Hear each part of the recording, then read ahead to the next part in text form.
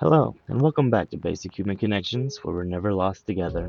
I'm your host, Brent, and I can't wait to share some more of the stories that are happening all around us, as well as make this world just a little bit easier for us to deal with as we trudge through the COVID 19 pandemic together. I hope everyone is doing well this week, and I'm so thankful that you've decided to spend some more time with us. This episode is going to be a little bit different than previous, but it sort of took on a life of its own when I initially began recording, and I didn't want to stand in the way. I had a full plan for the show and had a general idea of where it was heading, and things seemed to be going well until I received a text message that changed my whole outlook. It told me that I was clearly taking the wrong approach this time around and I needed to step back and rethink things. If I'm being honest, things are going okay, but I wouldn't call them great. I think I recorded over myself saying how good I was doing 3 times this morning to get the tone believable. I've never had to do that before and was becoming increasingly frustrated about how fake I sounded in my headphones. I try to always strive for the same transparency that I'm requesting from all of you, but it has been hard, and I didn't think it fair to let my insecurities bring everyone else down. Don't get me wrong, it's been extremely rewarding, but also really time consuming to do this all on my own and still feel like I'm presenting a decent product. The show is the vehicle to carry your stories, and it just wouldn't feel right to give them a rapper any less than they deserve. But it makes the whole process take longer, and right when I think I've got it all figured out and it's getting easier, I usually realize that I'm later than I wanted to be for the next episode. That's a laughable thought though, honestly, because there is no schedule. It's just me, and nobody even realizes it's late except me, but that's how my mind works, and my mind can be crippling at times.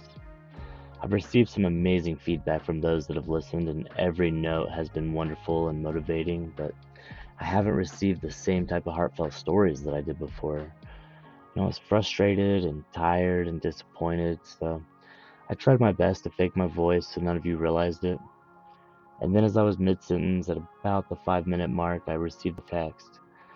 It only took a short glance to realize who it was and what it was saying, and it brought me to tears and made me realize that everything I'd written for this week's show was completely wrong. It wasn't what mattered, and it wasn't what I needed or wanted to say. I'm going to try to keep this show relatively simple this week. I just want to share this message with all of you, highlight the organizations that I'd found, and read something that I wrote personally when I was trying to figure out what this project was going to look like. So, here's the text message that made me take a step back this morning and gain some perspective. You have asked me how I could contribute to your project. Well, here's all I've got. It's been a little over a month since I was laid off, and that day I was not nearly as frightened by everything that I am today. I feel as if my whole world is spinning and my family is having to travel through the same out of control spiral that I'm stuck in, and none of us even have a choice at this point. I keep thinking of all the what ifs, so I call my family members and friends to try to explain it to them, but they think I'm just being overly paranoid and dramatic. For me, though, I have no control over this situation.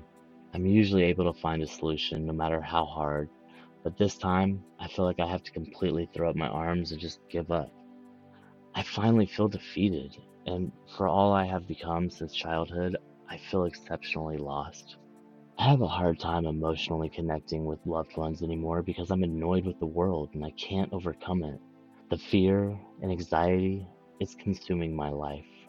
My job as a mother and a wife is to protect my family, and now I can't even say that I can do that. I don't know if anyone else out there feels this way, but I do know that I feel very alone right now. This letter hit me so hard, and I don't know if it's because of the timing when it hit or just the gravity of everything that all of us are dealing with, but more than anything, I think it's that I've seen this person be stronger than I ever thought humanly possible, and she's been the only force to keep me going when I had already thrown in the towel 3 rounds earlier. But to see her feel so helpless at this point is just completely devastating. She's an incredible mother and wife, and she goes out of her way at every opportunity to make things easier for her family. But there's nothing that can be done this time. If you knew what this person has not just survived throughout her life, but the things she's charged into head first, things that probably would have killed me. But she charged through and she made sure that she came out stronger each and every time. One thing that can be said though about people like this is that they don't know how to quit. I have no doubt that she probably feels like she's about to give up and that there's nothing more that she could possibly do. But I know her, and I know that she maintains incredible strength when it comes to saving her children, and that strength is going to win in the long run. Hopefully, though, sharing her words will help her realize that she's not all alone in this fight, and this is going to be the nudge that's needed to turn the tide and let her find that comfortable strength she's become so used to over the years. I was listening to a radio program yesterday, and the DJ made a really good point that I'd not really considered before. In fact, it's probably something I'd argued against. But when an airplane's going down and the oxygen masks drop from the ceiling, the rule is that you put yours on first. You take a breath, you calm down, and then you put your child's on them. As a parent, this seems impossible. Your child is all that matters, and who cares about your own oxygen when they need you? But they don't need that panicked version of you. They need you after you've taken a deep breath. They need the cool, calm, and collected version of you that's reassuring them that they have you and that you're all that they're ever going to need. I hope this helps not just the submitter that really saved this week's episode, but I hope it helps all of you. I know for a fact that this was incredibly hard to share, so I really hope that effort is not allowed to go wasted. I can definitely tell you that whether it's a few short sentences that you have to send in or a novel about your life, I want to hear it, and I think that you deserve to be able to share it. Now I'd like to skip to a little bit happier portion of the show and highlight some people that are going out of their way to help others right now in a time that's needed more than anything else. One effort that a good friend of mine has undertaken is called TipaHero.com. This is a program that was started to set up a safe way to not only help compensate, but also acknowledge some of the individuals on the front lines of this pandemic that often go overlooked. Employees of grocery stores and those that are working with waste management are risking their lives day in and day out during this pandemic, and many of them are doing it for minimal pay. I personally have a number of friends that work within grocery stores, and I can tell you they are working long hours, not getting much money, and they get a lot more angry comments than they do smiles for most of their customers right now. You might recall a story we had in last week's episode of a visually handicapped individual that was working in the thick of this, just attempting to clean carts for shoppers and help in her little way. She has to withstand their negative comments and nasty attitudes day in and day out simply because someone else took the last roll of toilet paper. These heroes are dealing with all of this while never being able to forget that they could bring this horrible virus home to their families at any given point. None of us could survive without either of these groups, and it's time that we show them that we realize it. The site shows you organizations and stores that are already enrolled, allows you to donate to any that are already on the list, as well as allowing you to nominate any that are not and add them to the program. There is no geographic limitation within the United States, so if your local waste management company or grocery stores are not showing up, you can be the first to add them to the list. Such a simple act could result in an incredible hand up for the quiet heroes that we come to rely on day in and day out. This next one is just a little bit generalized, but it's something I found vitally important and educational in the last few days. I've come across a number of mutual aid groups from around the country on both Facebook and Twitter, and it's very heartwarming as well as sometimes overwhelming. If you need help but don't know who to ask, or want to help but don't know where to offer, or just want to shout out some heroes, let me know. I'd be happy to research groups doing good things anywhere in the country and assist anyone I can in providing or receiving the most appropriate help possible to your specific situation. Also, please share what that situation is. This is our project, and I want all of you to be included, so please send your submissions to tbhcpod@gmail.com. I will be the only person to ever know your name, but you deserve for every person possible to know your voice and hear that story. Please listen, subscribe, rate, and review on iTunes, Spotify, Google Play, Stitcher, SoundCloud, and anywhere else that you listen. If it's not in your favorite spot already, let me know so I can make it as convenient as possible for you to start forming some basic human connections with those around you. Also, please join the community on Facebook at Basic Human Connections and let us know about everything you've heard so far and what you think about it. Finally, I'd like to finish up by reading something I wrote a couple weeks ago. I believe it was April 7th that I wrote it, and really more than anything, I was trying to figure out what this whole thing was going to look like. What this project, this podcast, it wasn't even a podcast at that point. Um, I just was trying to figure out what I was going to do and how I was going to resolve the fear and anxiety and stress that I was feeling. So I started by writing the following page to maybe see where just a little bit of creative free writing might take me. I'm so glad that it's brought me to you, but I think it's time that I share that transparency I was talking about earlier and let you hear something that came from my heart.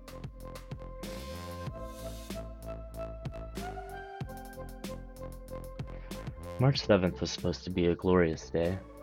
I was waking up on the banks of the Mississippi River in a gorgeous suite in Quincy, Illinois.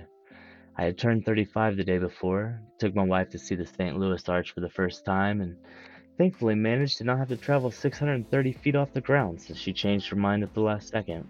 I'm afraid of heights, but I was willing to bite the bullet if she really wanted to. I mean, I'm very afraid of heights in situations that are out of my control. I shake, I feel dizzy, I feel nauseous, and I imagine the worst case scenario nonstop. You know what I wasn't really afraid of on March 6th though? Was COVID-19. I respected it and knew that it was serious. I knew that everyone around me was joking when they shouldn't be. But I also assumed people would get with the picture relatively fast. They would realize the trends overseas were real and serious, and that not every bad thing was an attempt to overthrow Trump. I like to think I'm a smart guy, but I've certainly been wrong plenty of times before. Not like this, though. This time, I was dead wrong. That afternoon, the virus struck my city. I wasn't there, but it was, and I knew I had to go back soon. Suddenly, this horrible thing that made me feel bad for other people a million miles away was invading my home. I knew there was no more time for joking and games, but at the same time, everyone I knew seemed extremely nonchalant. Just drink a Corona, they said. That's the vaccine. I'm sure I chuckled. I probably even repeated it in some variation a time or three. But I thought certainly everyone else was being as satirical as me and that we'd all work together in the next couple days. We'd all figure it out. But then I started hearing the murmurs. It's just a hoax. It's just the flu. It's only affecting big cities. I'm gonna stay home once I get a fever. Trump said it's improving, so why should I stop going places if they won't shut them down? And on, and on, and on. I turned 35 4 weeks ago. Going into March 7th, I had a new outlook. I was leaving the crippling depression behind. I was motivated to excel at work and at home, and I was turning over a new leaf to create a brand new plan for me and my family. That was 4 weeks and 1 day ago. Things were different 4 weeks and 1 day ago because that was 5,777 American lifetimes ago, and we were living in an entirely different story. This is a story of the time since then, of the people that weren't listening, and of the people that weren't caring, and of the people that ended up dying. This is my story, but it's not about me. It's our story. I want it to be about our neighbors, our family members, our coworkers, our kids, and the strangers that we see on the street. It's about a country that is slowly changing in a rapid way. The emotions reach all ends of the spectrum, as they typically do, but we're taught to keep them tucked away tightly behind a smile and a fake grate when someone asks us how's it going. And the following project will hopefully show the real us, the new us. The us that is developed in 4 short weeks that started 5,777 lifetimes ago. That number is completely inaccurate now. It's not even close. It's also interesting the perspective that I had on April 7th. I thought that was an eye-opening number. 5,777 American lives in 4 weeks was huge. But it's nothing. I wrote this page 2 weeks and 2 days ago. In that 2 weeks and 2 days, we've lost 41,973 American lives. That is an eye-opening number. You don't have to agree with staying at home. You don't have to agree with negotiating with terrorists if that's what you think it is, by trying to bend to the will of this virus a little bit and save some of our population. But if you think that you could stand to walk down a line and tell the families of 41,973 lives that we've lost in the last 2.5 weeks that, we don't negotiate with terrorism, you're a stronger person than I am. But I don't think that's strength. It's certainly not a strength I'd ever want to have. I really appreciate you listening in today, and I'd really like to know what you thought of the show. So once again, please subscribe, listen, rate, and review Basic Human Connections on iTunes, Spotify, Stitcher, Google Play, SoundCloud, and Podbean. And if your favorite listening app is not on the list, please let me know so I can add it right away. Please submit your stories, leave your feedback, request help, or simply say hi anonymously at tbhcpod@gmail.com. And I hope you'll also join us on Facebook and Twitter at Basic Human Connections to help us grow the community, start making some basic human connections with our neighbors, and make this world just a little bit smaller for all of us. So once again, thanks for being here, and please remember to care about your neighbors, be willing to be wrong, and demand to learn something new every single day.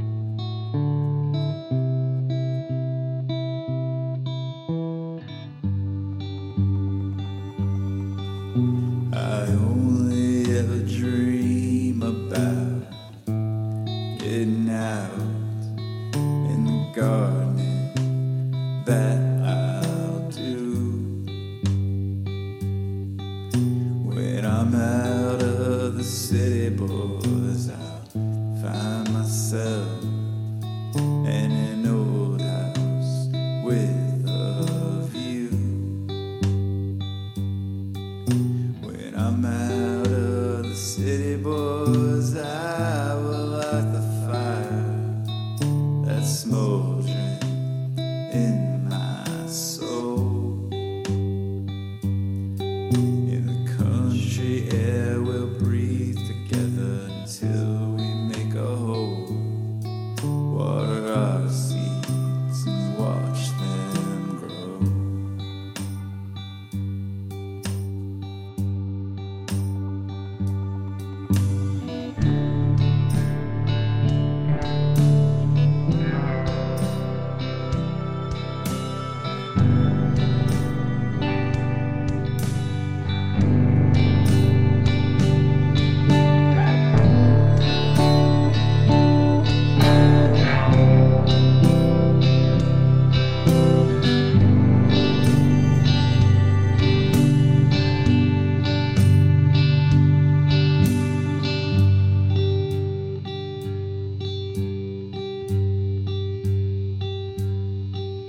I'm tired of helicopters, honey, circling our bed. The drunks and the cops too. I'm tired of all these street lights shining sickly in our room, and the night sky with its orange hue. I'm tired of hearing myself talking about getting